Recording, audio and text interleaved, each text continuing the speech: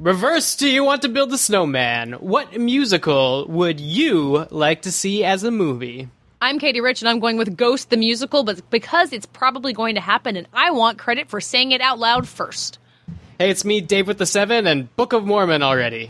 I'm Matt Patches, and I'm going to go with Disney's Aida, which is probably a little too controversial to ever make into a movie. And they tried with Beyonce and Christina Aguilera, and it didn't happen. And I actually just spoke to Tim Rice, and he told me it's not going to happen. But I'm still holding out. Name drop. I'm David Ehrlich. We are doing this lightning round in honor of Jersey Boys, which Dave Gonzalez conveniently forgot to mention. And I am going with Rent. Just kidding. Kill yourself. Why not the Susicle? Who can afford to see musicals? I don't know what a musical is. Who cares? Let's go. I just read the teleprompter, David, and I do a lot better than somebody else we're going to talk about. Another Rent movie. There's room in the world for 2 Rent movies. Is there? Like 20 years from now. I want the only Rent movie I want will star Ansel Elgort as Collins. Oh my, fuck you. Gentlemen, you can't fight in here. This is the war room. Fine, I can hear you now, Dimitri. Clear and plain and coming through fine. I'm coming through fine too, eh? Good. Then, as you say, we're both coming through fine. Good. Well, it's good that you're fine and I'm fine. I agree with you. It's great to be fine. It's a podcast. Hello and welcome to Fighting in the War Room, episode 27 for Tuesday, June 17th, 2014.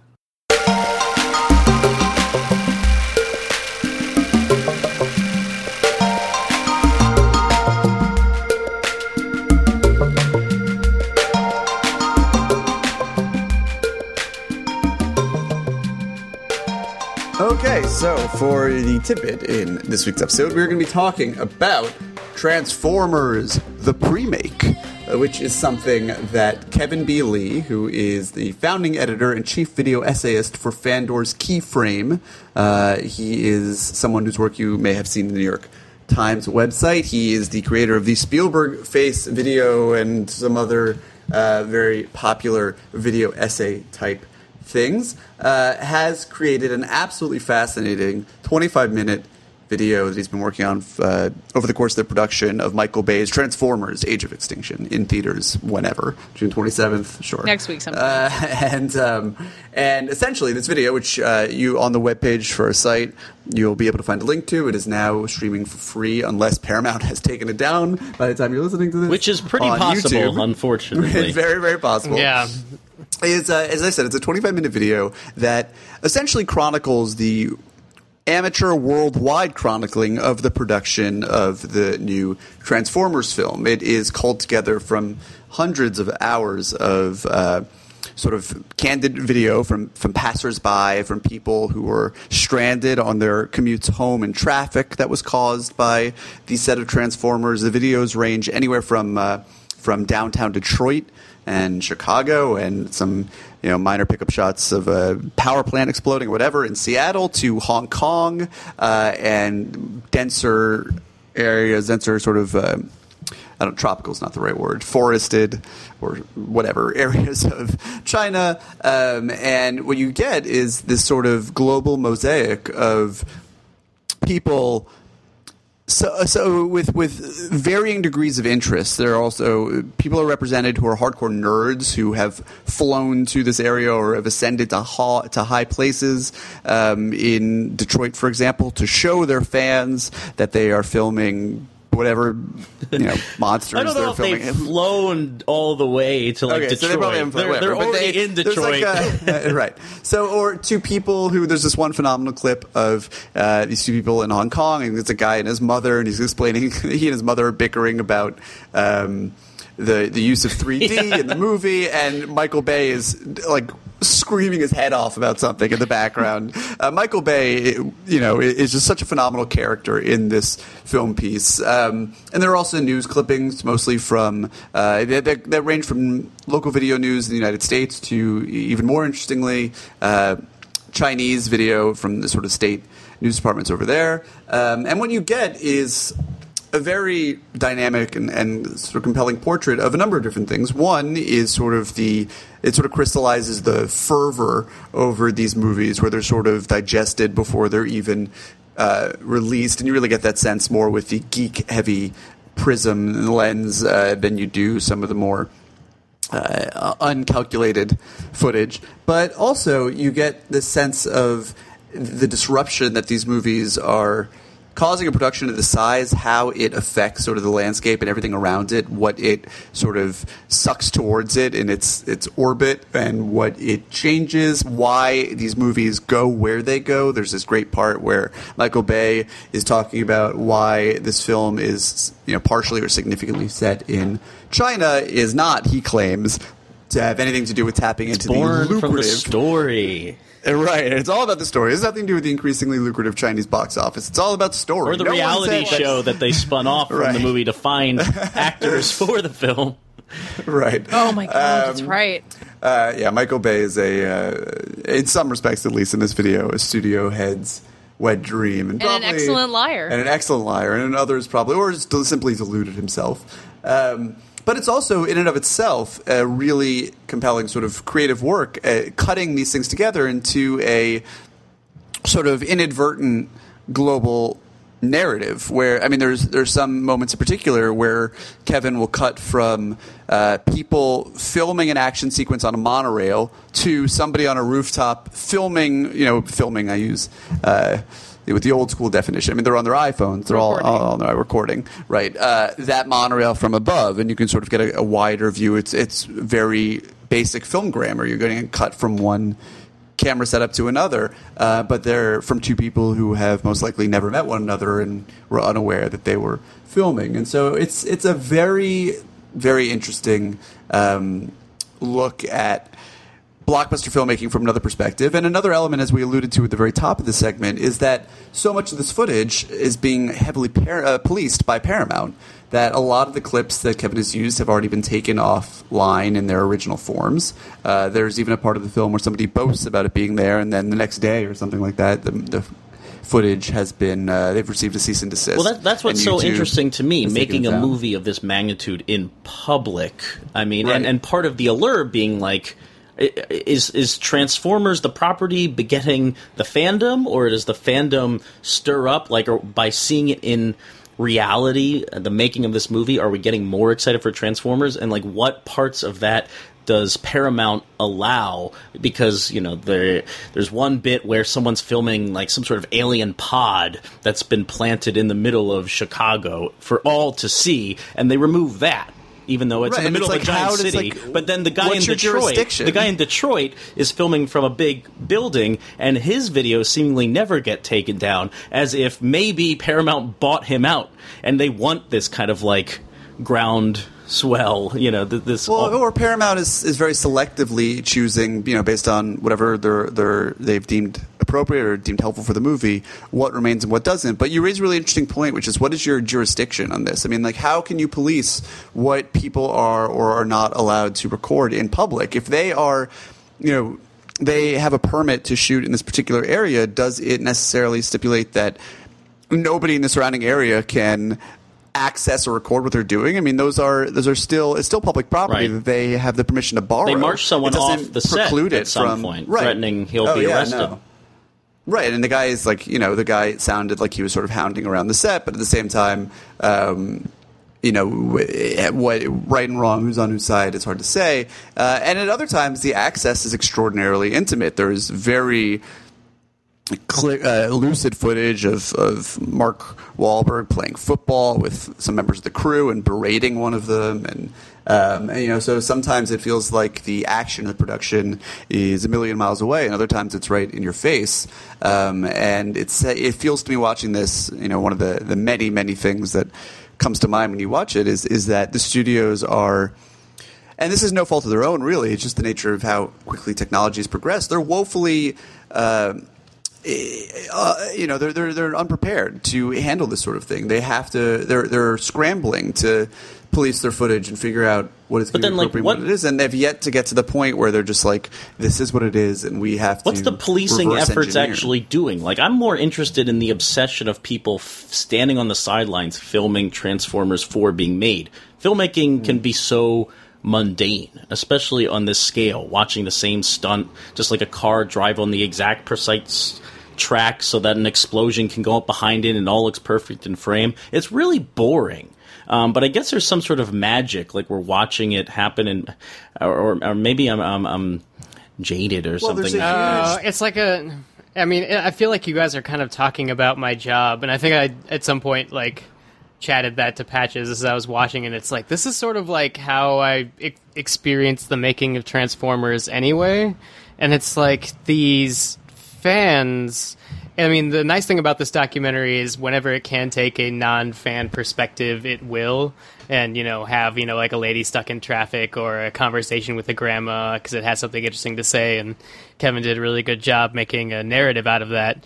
But most of these videos and this coverage, like Patches, you were saying, like maybe Paramount bought this guy out. Nobody needs to pay money to these people. They're either after their own fame or there because they're after like a part of either like what filmmaking is or what Transformers are, and the amazing sort of hold of Transformers as a property. And what I think this Premake accentuates even more is like this entire mythology was created years ago to sell to an entire generation of people, and now we're selling to the other generation and to the entire world with like this core property that's basically hollow, but it was created to do this, and this is it at its ultimate extreme. Like this fiction has become a product even in the production of another chapter of it, and at some point you have to wonder if maybe that is more important than whatever impact Age of Extinction is going to have. At a certain point, there's a woman who's filming while she's driving because she senses that something is up, and there's these giant tractor trailers and filming rigs.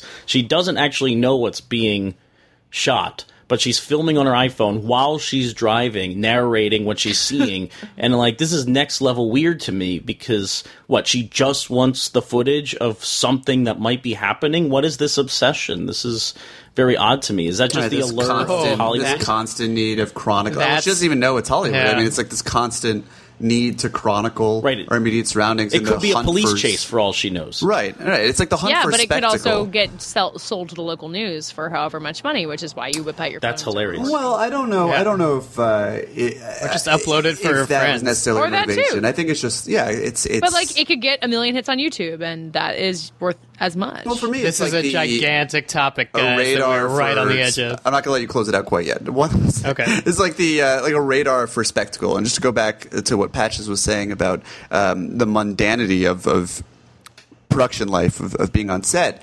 it's not unlike poker. It's like hours of boredom and then moments of sheer terror you see when they set off these incredibly complex pyrotechnics. I think that as spectacle is, this whole movie, it's $200 million to engineer spectacle in your seat at a movie theater. But I think a spectacle and the power thereof wanes in the contemporary era of moviegoing, and there are all sorts of stunts and gimmicks to find it. Right. I think it's really interesting to see these spectacles sort of perforate the real world and how that is as immersive a draw. That's true. I'll play devil's advocate to my own comments because like seeing Detroit basically become a backlot for Hollywood, I found really interesting. Like the stuff they're pulling off in Detroit on the streets is insane. It's pretending to be China. It's bizarre. Right, and part of it is because Detroit is so in like such a depression right now, and like it's a ghost town if you go, and it can be turned into a backlot. Maybe that's what Detroit really needs, not to get too political. Parts of Detroit can be turned into a backlot. I reject anyone calling Detroit a ghost town. It's so funny compared to New York. We can't actually film action scenes here in New York City. I don't know if people know that, but like after the Sorcerer, it's like I Am Legend, after the Sorcerer's Apprentice. No, it's after I Am Legend. Sorcerer's Apprentice screwed up action scenes in New York because this stunt car, that big chase scene in Sorcerer's Apprentice, drove through a Sbarro in Times Square, and that was it. It's over. They destroyed property, and they'll never shoot a car chase in the city again. And for what? And for a Nick Cage Disney movie about magic. All right.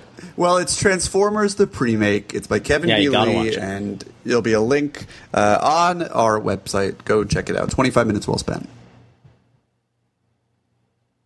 And now I don't even know if we have a Sbarro anymore. Again, what they took out our only Nicolas Cage rot. You assholes!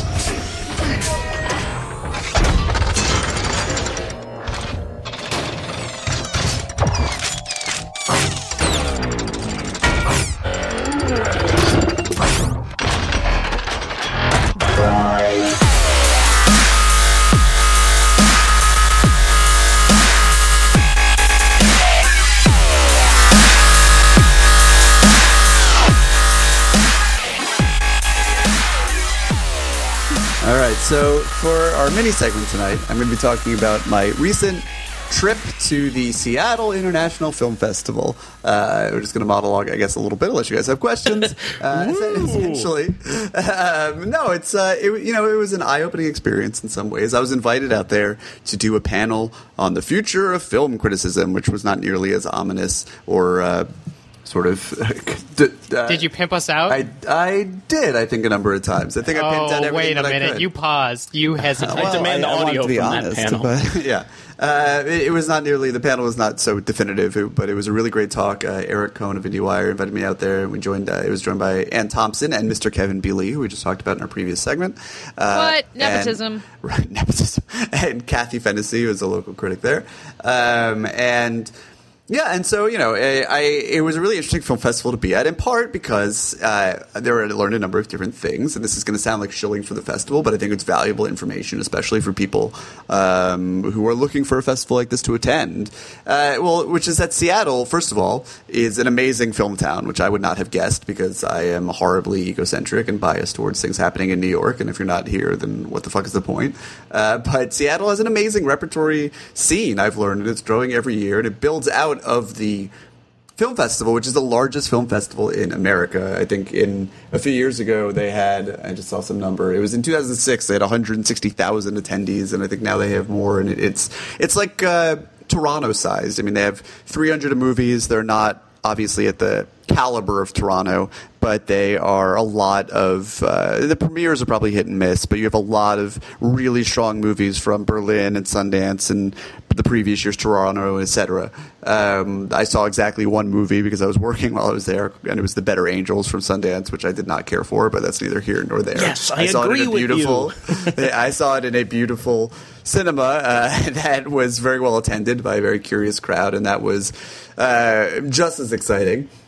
And they have the Cinerama, and they have it's a really exciting place, and they really seem to care. And I think that as long as they stop inviting schmucks like me, they're going to grow in their esteem and become sort of a major destination in the United States. What was that? Did you finally go get good coffee?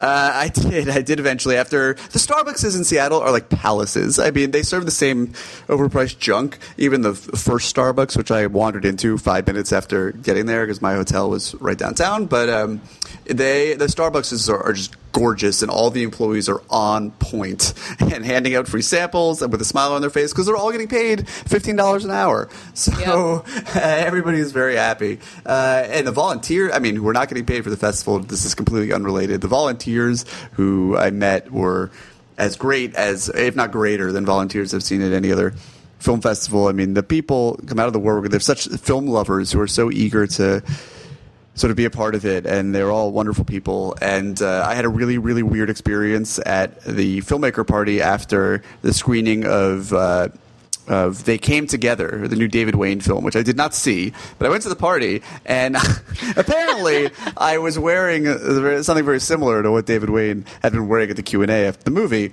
and some drunken gentleman, a small minion of drunken gentlemen, my favorite of whom was very, very Cuban, aggressively and then eventually almost hostilely cornered me, believing me to be David Wayne, who is 15 years older than I am and balding, as opposed to me, who is got more hair than he knows what to do with, and that is not necessarily a positive. And they were accosting me about how great I was to make this movie and how much they loved it, and I was telling them that I did not make the movie, and they were saying, "No, you're being modest." I feel like this is a name drop. It's not exactly a name drop, but it's almost a name drop. I did not meet David Wayne, so it's just myself. I'm name dropping myself. And, you have a good story to tell him if you ever do. No, it got really heated, and there were like a bunch of them around me, all like talking my ear off. This guy invited me to go to Cuba and stay with his mother and make a movie about that. And then when I was like eyeing the room, trying to find a way out of this conversation, one of them accused me of like being too big for them and being like all Hollywood. And I was like, I'm not David Wayne. And they were thinking the logic seemed to be that I was using that as an excuse to get out of this conversation, which of course I was, but they thought that it was a lie, and eventually I left the party because I was so uncomfortable. It was a very uncomfortable glimpse into what any social event, or certainly any like industry-related party, must be like for even someone moderately famous, and what a fucking nightmare that must be. But in conclusion, I am not David Wayne. The people of Seattle are lovely. The people of Seattle are otherwise lovely. It's a really great film festival, and if you're able to do it, it's a beautiful city that unfortunately I didn't get to see much of, but if you're able to do it next year and you're looking for sort of an all-encompassing film festival experience, they had a really, really deep, rich lineup of movies, and I would recommend checking it out. Did you do the Space Needle? I saw the Space Needle from below. That doesn't count. The awards breakfast was in the Space Needle, and I was asleep.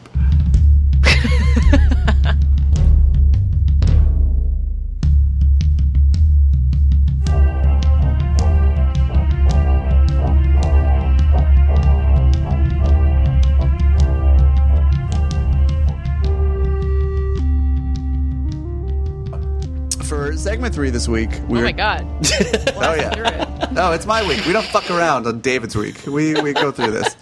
On segment 3 this week, we were talking about season 4 of Game of Thrones. In parentheses, no spoilers. So we'll be talking about anything that has been televised up until and through the season finale of season 4 is fair game, but nothing that has not been included on the television show, and most certainly nothing that has been omitted, allegedly. That is, which seems to be a huge talking point after this finale. That no one in the right mind should give two sweaty fucks about, because, like, get out of your heads, people. This is not the books.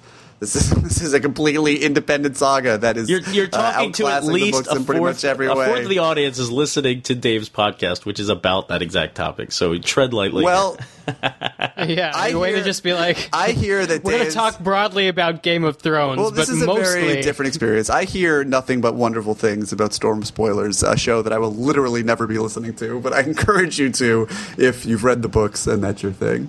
But so yeah, where to begin? Game of Thrones season 4. I will begin by saying that I thought that this was overall, despite I think some quirks here and there, the strongest season of the show so far. And it definitely, I've heard rumblings that the source material slips a little bit in future books, which we will not be discussing. But I get that sense. You sometimes get that sense when you're watching a show that even in the middle of the moment, that this is sort of its peak, that this is when everything was really gelling and all the various artistic forces were conspiring to make this solid a run. But isn't that what's exciting about the adaptation process, that despite the material maybe not being as good in the future? It is. This can improve. I think that Weiss and Benioff have earned an inordinate amount of faith in what they're going to be able to do, and it's heartening, of course, that they've been talking to George R. R. Martin, who's been actively involved creatively in the TV show, and that they will maybe – I think this is one of the many reasons that – I only read the first book, I must admit, but from my experience that and from common sense, why the shows are just much better than the books, because they have the benefit of George R. R. Martin's failures, where they can see where he went wrong. They have years of criticism at their disposal, which I'm sure if George R. R. Martin isn't interested in reading, although I bet he probably is, the showrunners are most certainly interested in reading and can maybe do some course correction. But I thought this was a phenomenal episode and a phenomenal season of the show. I think that the my main criticism, and I'll turn it over after saying this, is just that the nature of the show is such that every scene arrives with such a clarity of purpose and such a sort of tunnel vision focus, because what you're happening is you're hopping between all these different narratives, that every scene has to accomplish exactly one thing. And if the scene is particularly effective, it'll lay the tracks for some other dramatic developments and some small character detail. But you go to a scene, the scene this is like screenwriting 101. I mean, they raise a question or they answer one, and you move on. And I think it is the very opposite of that is watching a show like Mad Men, which is much more opaque by design and often finesse a lot of small developments and scenes that don't show their cards quite so quickly or don't arrive with such transparent and an explicit a purpose. And so it can be frustrating over the years to see just one scene after the next in in Game of Thrones, rather, where you're like, okay, they're knocking this off and then this off and then this off. And even as someone who hasn't read the books, it's just like, okay, this development and this development. And then it's always sort of magical when they cohere, as they did last night, and some of the storylines collided. But it was also why I found the Watchers at the Wall episode so refreshing and enjoyable, because it hunkered down in a single location and really let years of investment in this sort of spotty build-up to this point play out in a more organic way. Except the wall and the people at the wall are probably the least interesting for me. Like, I get what you're saying there, but I don't get the build-up. I don't feel the build-up because I've never really felt investment in those guys and their, going past the wall and going on adventure and then coming back. Like, it's always been a little murky for me. I would have said they were the least interesting until we got to Jojen and Bran and all those people going to the Three-Eyed Raven. I'm more into Bran this season. Of course you like Bran. Well, you would. I know. The Cyclops, I'm gonna second Katie's just completely condescending "you would." I think that sums it up. But I do think that I do know, and Dave, do you read the books, or do you just not care about spoilers, so you do the show with Joanna? I just don't care about spoilers. Okay. So, I believe, and I'm sure someone out there could correct us if I'm wrong, that Jojen Reed, who dies in last night's episode, has not died in the books. I heard that, yes. And so I love that, because just the panic in book readers who this is like their only glimmer of power on Earth is to tantalize the people who aren't reading it with these little nuggets on Twitter. Way to condescend to book I mean, these people are worse they're like the Nazis of our time. No, David, what? They are all listening to this show. I like how you've hobbled my ability to argue against you, but I'm going to try. Well, I'm just going to say that there were people who were in advance of the show last night. And of course, this is a small vocal minority, and the vast majority of the people who read the books have been exceedingly respectful. It's amazing how many plot developments, as someone who is on Twitter as incessantly as I am, has not been spoiled of. It's just it only takes one person, unfortunately. But there were a number of people yesterday on my Twitter feed, hours before the show, who were saying, "Oh, it's so great that they're airing tonight's episode on Father's Day," and it's like, go fuck yourself. What do you? It's like saying what during a sports event. It's like, what do you hope to get out of that? There's no upside and only downside. Dave, what were you going to say? I was going to say that, first of all, how you deal with your fandom of a story is sort of your own thing. And I think that there's a lot of people that see changes in the books as some sort of robbing of something that they loved.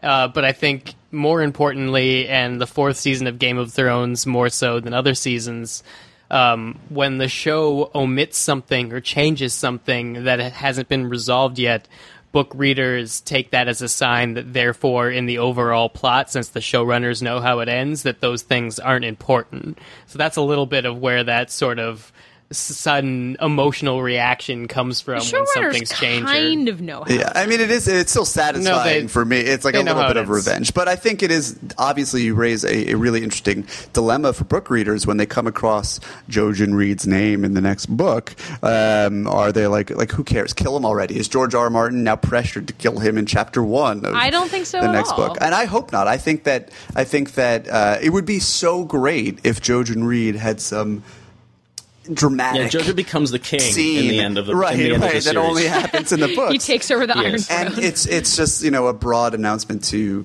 the fan bases that they're telling independent stories that happen to share a common core. I want to go back. Sorry, I want to go back to something else, which is that I think that also other book readers have been using it as a way to explore sort of how this television show becomes a television show. I think Todd Vanderwolf has a good think piece over on AV Club where he talks about, because all of the characters are so spread out, but this book, they have to adapt the book, and this book has so many climaxes at the end of it, basically from the Red Wedding through what happened this week, that you only get one scene with Bran, like, for 3 episodes. Therefore, that scene has to be very direct and very efficient in its usage of the characters. The one in which he meets the guy who is the Three-Eyed Raven? Well, in this one, or this entire season with Bran, like, he would sort of dart in and out, but they really tried to make him interesting by sort of having him at Caster's Keep for a while, and, you know. That's what I was trying to think of the other day. She wandered off at the end of last season. Anyway, I think Todd Vanderwolf is not the problem. The problem, I think, are people who just need their... And this I was trying to get us off let's go of the beyond this, because I was more interested... If you would let me finish that sentence, I was pushing us... I was going to go back into the season just to talk about the topics. Well, that's what I want to know, because you mentioned that you think this is the most successful season of all of them, and I don't know if I feel that way. I have this weird feeling after last night's finale, or 2 nights ago, feeling like most of the season I was disappointed that I wanted to spend more time with these different characters, and like you mentioned, that you have to, it's kind of flash in the pan. Each character gets a moment throughout these episodes scattered across, and who knows will pop up for like 5 minutes.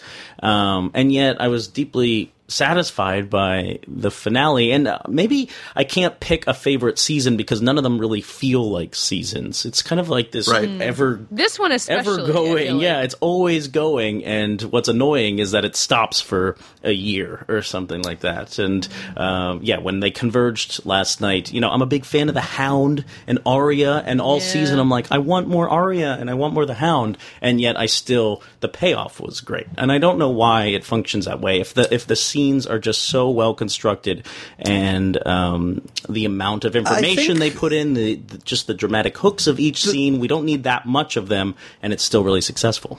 The scaffolding of the seasons, I would disagree that it feels like sort of a mess of scenes and you just arbitrarily have to wait 10 months to see the next batch of them. I do feel like the scaffolding of the seasons is rather ingeniously devised. I mean, of course, they have the breaks provided by the books, although those same problems could be endemic there. But I do feel as if the stories are just self-contained enough, often emotionally, if not geographically.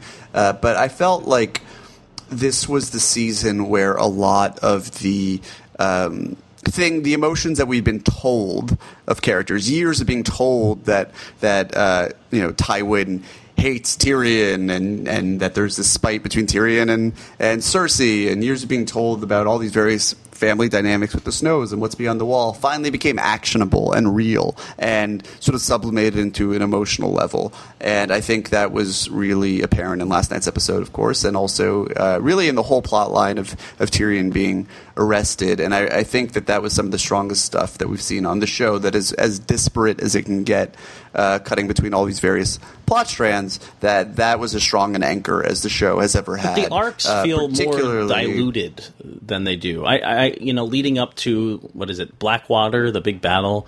The one this season? No, that was season 2. Season 2. Yeah. I just felt like there was such momentum leading into that, and it was really crescendoing that, and then the finale was this kind of interesting grace note. We're in so many different places across Westeros that I'm kind of getting whiplash. And I really enjoy the feeling of it being sort of this big map and all of these various pieces being shifted around, and understanding the scale of what's happening here and how the stakes are established and then upended. I think those are some of the most satisfying moments of the show, where viewer and character alike realize the importance or lack thereof of what they are fighting for, what sliver of land they're hoping to conquer, or what minor victory they're hoping to achieve. But I think that what you understand sort of the pathos of these movements so well through the events of the season, particularly with, I think that's the magical moment of the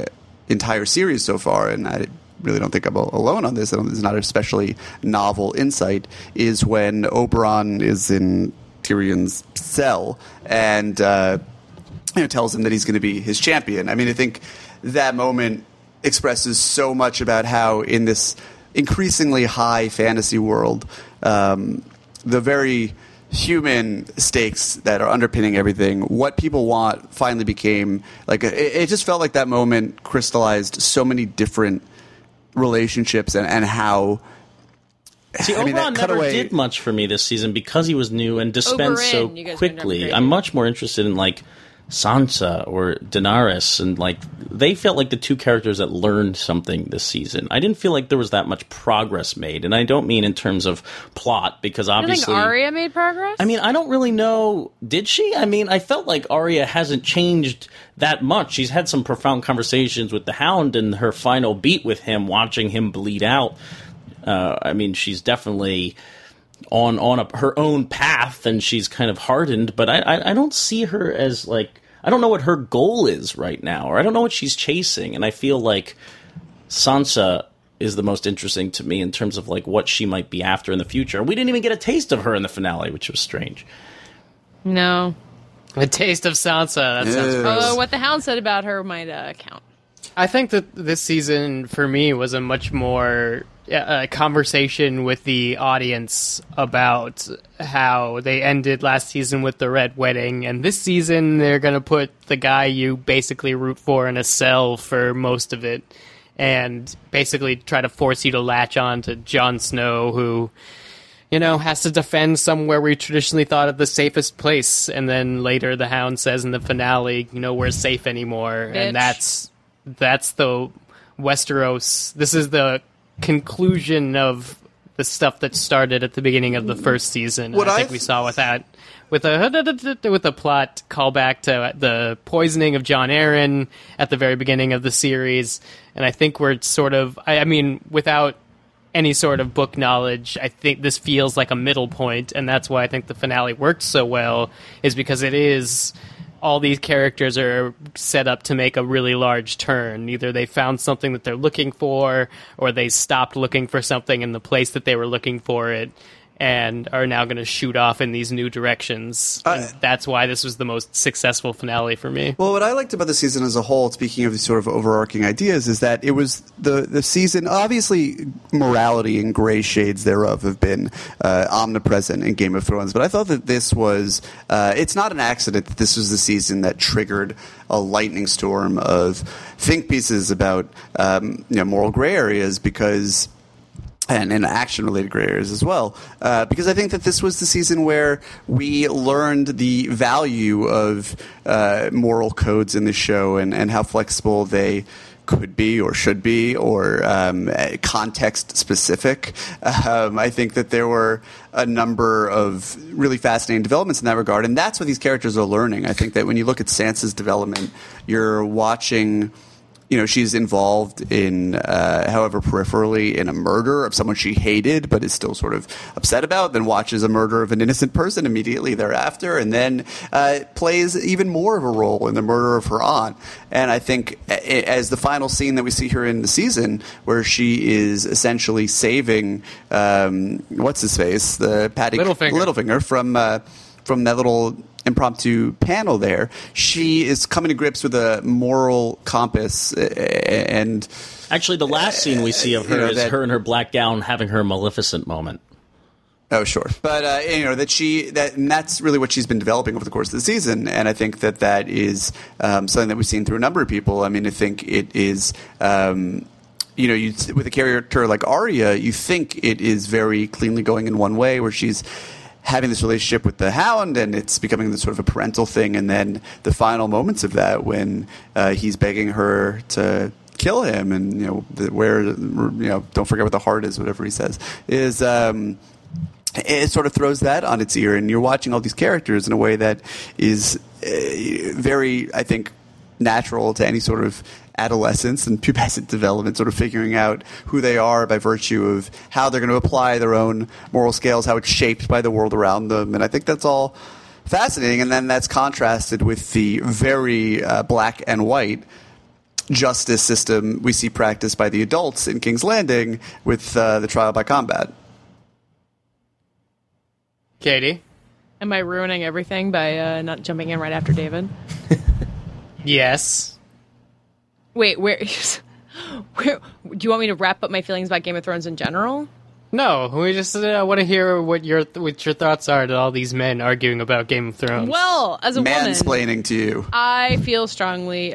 I like the finale. I thought it ended on a slightly weird note, and this is possibly because I had various book readers whispering in my ear about like giant things to expect that I won't talk about, I promise. But it did feel like Arya sailing off to Braavos, and maybe this is partly because I don't totally remember what she's supposed to do in Braavos. I don't know if this is something that I. What is she trying supposed to find? She's trying to find Man with crazy the Valhar face? Morghulis guy who was like. Is she trying to find that guy? Really? Well, he says to her. I mean, I think that. Yeah, like if you ever need me, like save Valar Morghulis. She's in search of a greater destiny. It's unclear exactly where she's going I get right now. metaphorically what she's trying to do, but the whole idea of like Arya winding up in Braavos is not totally what I expected. This isn't a book spoiler again because they talked about it in season 2, but that scene where the last scene she sees him, he offers to go take her to Braavos and train her as a faceless man assassin. Yeah, she's going to become the Scarlet Pimpernel of Westeros. She's like, if you ever change your mind, use this coin. And so she's off to even darker Arya land, presumably. Yeah, she's looking to get stronger and become more of a killing machine. Sure. What I struggle with going forward is like I care about Arya, I care about Brienne and kind of their journeys, but definitely what was most interesting to me on the show was all the stuff in King's Landing and the political intrigue and all these people hating each other and kind of walking around in rooms, and I guess I like it as political drama. And I worry about the show becoming more about Jon Snow and Daenerys and people who are kind of fighting battles against supernatural forces and, giant creatures taking over the wall and Bran learning his destiny. I don't think it's going to become more fantasy-like Dungeons and Dragons fantasy. It is. I don't need to have read the books. It's called to A tell Song you of Ice and Fire. It's going to be that is definitely going to happen. I worry that I won't care as right? much. Like I can't see this series getting more spread out in the next season. I feel like it's only like what are the Lannisters possibly going to be speak? Well, I can't. Which I can't stories speak to are going that, to converge? But, what do you see converging? But there are going to be so many new characters you don't even. Know of yet. Yeah. So I mean, we're in the Two Towers period of this fantasy epic where everybody is splitting up and having their own. I'm the most curious about the Lannisters because of everything that's happened to them and people we've lost and people on the run and how kind of how Jaime and all the kerfuffle around Jaime and oh my god, what's her name? Cersei.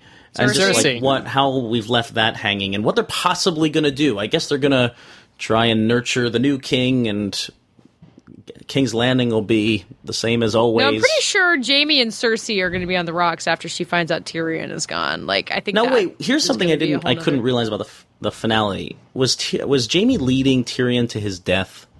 No, he was. It looked like. Or it just seemed like a bad Tyrion plan. was so happy to see him. What are you talking? He's like said Varys is waiting. That's true. You. Varys was there. I should have realized. It just seemed like a fishy plan. And then because Tyrion ran off to go kill everybody. Oh, how about that Tyrion moment?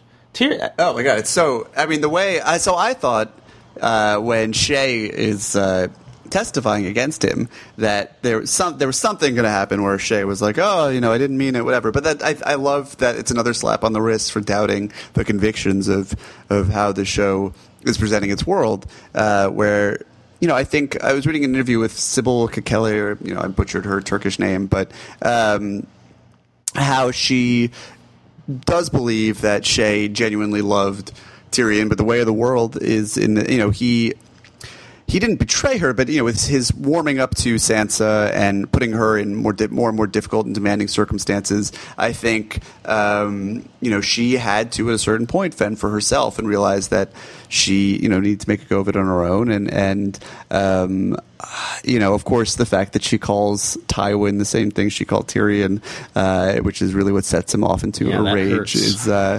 it hurts, but I think that again this goes back to sort of the non-binary morality. It's I think that she it's a difficult situation for Tyrion to be in. I do like how the show doesn't once a character does something awful, they're not sent all the way to one end of the spectrum. After this Jaime Cersei encounter that spawned 1,000 think pieces, Jaime can still be a kind of nice guy that we feel for and care about a little bit later in this season. Or I'm trying to think about Tyrion after murdering Shay. I mean, that we feel bad for him because she's caught in bed, and does she attack him with a dagger even, or like come after? Yeah, she's trying. She's definitely trying to kill him. So there's a little self-defense there. But even like the way he's choking her, and this is great performance. Like who there's performance in these murders in Game of Thrones, and the look on his face is devastated. But the man killed Shay, and that is not right. That is the way that he says that he's sorry is so great. You can feel like it's insincere. He doesn't feel that sorry. No, I disagree completely. I think he's just incredibly. I mean, he's devastated. I think that but he's also in the wrong. Like, we should not take that. Yes, lightly. Do not kill people. And then yet, I read a comment. I read a comment on. I think to say conclusively that he's in the wrong is to miss the point of everything that we've been talking about. What the show has been doing. But what I'm saying is he can be in the wrong, and I can still feel sympathy for him. That's what I'm saying. Yeah, exactly. The actions are indefensible, but the characters are not. Well, complexity. I agree with what you're saying. I'm not sure I agree with the particular choice of words. I think indefensible is not how I would describe it. But like personally for me, as my morality versus what I understand on the show is different. Like what's interesting about Game of Thrones is it makes me root for people who do things that I deem personally indefensible, like raping your sister. Right, and it makes you also not to encourage you or anyone else to rape your sister, but I think the show does a really interesting job of encouraging you to step out of yourself and move away from your egocentricity and understand people within their own context. But that's what we're talking about. We're talking about the layers. Like the action is separated from the character that we appreciate. And this happens to Jaime. This happens to every single character. This is what the Hound is all about, right? The Hound is an awful person, and he's confessing all these evil things that he's done in his time. We still like him a little bit, and we still understand. It happens to most characters. Exactly. The closer you are to King's Landing, the more layers you have on this show. And this is part of where I've gotten a little exhausted with Daenerys, who, as someone whose layers are emerging, and you see her kind of being like, I'm going to free all of the slaves, and then you see it backfiring on her for maybe 4 episodes in a row. And at this point, I feel like we've seen everything's blowing up in her face so many times. I'm a little worn out. I'm never going to... go on, Dave. I was going to try to wrap it up. So you say I was just saying, it's I don't want to necessarily go to bat for the way that Daenerys' story has been handled, but I do think that there's this perverse thing where the more they bog her down, the more interesting it's starting to become. I was getting tired of it when it was just a forward march to King's Landing, conquer which was this city, just way out of the distance. City, Right. But now that it's she's realizing the complexities of being a conqueror. Watching an old man put his burnt baby in front of her. Right. I think that the moment where she locks her dragons away and sort of realizes the extent to which she can't tame them anymore, so much as they may have a mutual sort of animalistic, maternal love, is a really compelling one in her storyline. And if bogging her down and letting sort of the torpor of their journey overtake her is what it's going to take for her storyline to really come into its own, then that's fine by me. Watching that scene where she locked up her dragons, I was like, oh good, Emilia Clarke can act against nothing, so she'll balance out the horribleness of Jai Courtney in the new Terminator movie. That's a way to get us out of Game of Thrones. Talk about the new Terminator.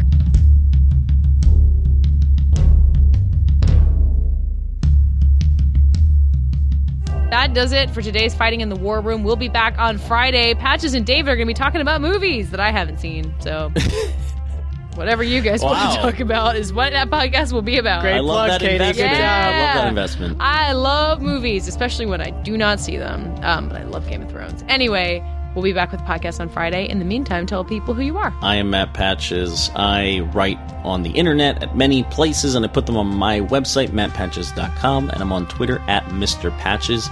And if you want a link to Transformers, the Premake, along with all sorts of other notes and music breaks and comments and tweet buttons, everything is on our website. Our Lost Project, our 25th episode, spectacular. Yeah, listen to The Lost Project while you gear up for The Leftovers. Oh, yeah. The next Damon Lindelof project. Hopefully The Leftovers will be slightly more successful. Although I love Lost. Lost is great. Successful. Come on. We should. Damon Lindelof. He has serious mental issues post-Lost. I feel bad for that guy. Anyway, fightinginthewarroom.com. I'm David Ehrlich. I'm the editor-at-large of Little White Lies magazine and website. I also write for Dissolve, the AV Club. You can find me on Twitter at David Ehrlich and at Criterion Corner, and you can find all of us together on Facebook. Fighting in the War Room. Talk to us. Just name repetition. You go to Facebook, Fighting in the War Room, and that's where I want you to leave your comments about how you hate David because he told you were stupid for liking books. And I don't want to personally deal with that because I don't. Verbatim what I said. Do not If you read endorse those books, comments. You are a moron. Come yell at David on Facebook. I'm actually I'll reading make sure. a great book right now. Quick shout out, Mark Harris's 5 Came Back. Oh my god, it's so good. We have to Patches, talk you talk about it. this on the show at some point? No. Maybe I did. I think we I- mentioned Anyways. it a few times. It's excellent. I want a fictionalized version of it, or like a narrative version of it, with the cast of Monuments Men directed by Martin Scorsese. Oh my god. It would be so good. This is going to be a very loosely structured podcast. I can feel it right now at the end. I'm Dave Gonzalez. I spell my first name Da7e. That's also my Twitter handle. I write about superhero movie news and Star Wars at latino-review.com. You should give us a call at 914-410-6450 and tell us your song of the summer. Do it quickly. I think I'm going to collect your answers soon because I really want some music that makes me feel like it's You summer. should start covering like I'm not Czech feeling it. film, along with Marvel movies, Star Wars, and like Czech drama. I'm building to something, Patches, but you'll have to wait till my book comes out in 2017. The Dave-verse. Going to happen. Yeah. You guys laugh like that's not going to happen in 10 years. Oh, it definitely but, is. You're going to have been the Oh my vanguard. god. Yeah. I am Katie Rich. You can find me on Twitter at Katie Rich and at Vanity Fair's Hollywood, where I write about things. You can also find the entire podcast, all of us, on Twitter at FITWR. It's also a place where you could answer this week's lightning round question, which is in honor of Jersey Boys, a that real comes movie. out this week. It's a real movie. What musical would you like to see as a movie? Thank you for listening, and we'll be back talking to you on Friday. And if he stays, I'll wait for him in the morning. I'm 1,000 pieces of light. If he stays, then I'll wait for him in the morning.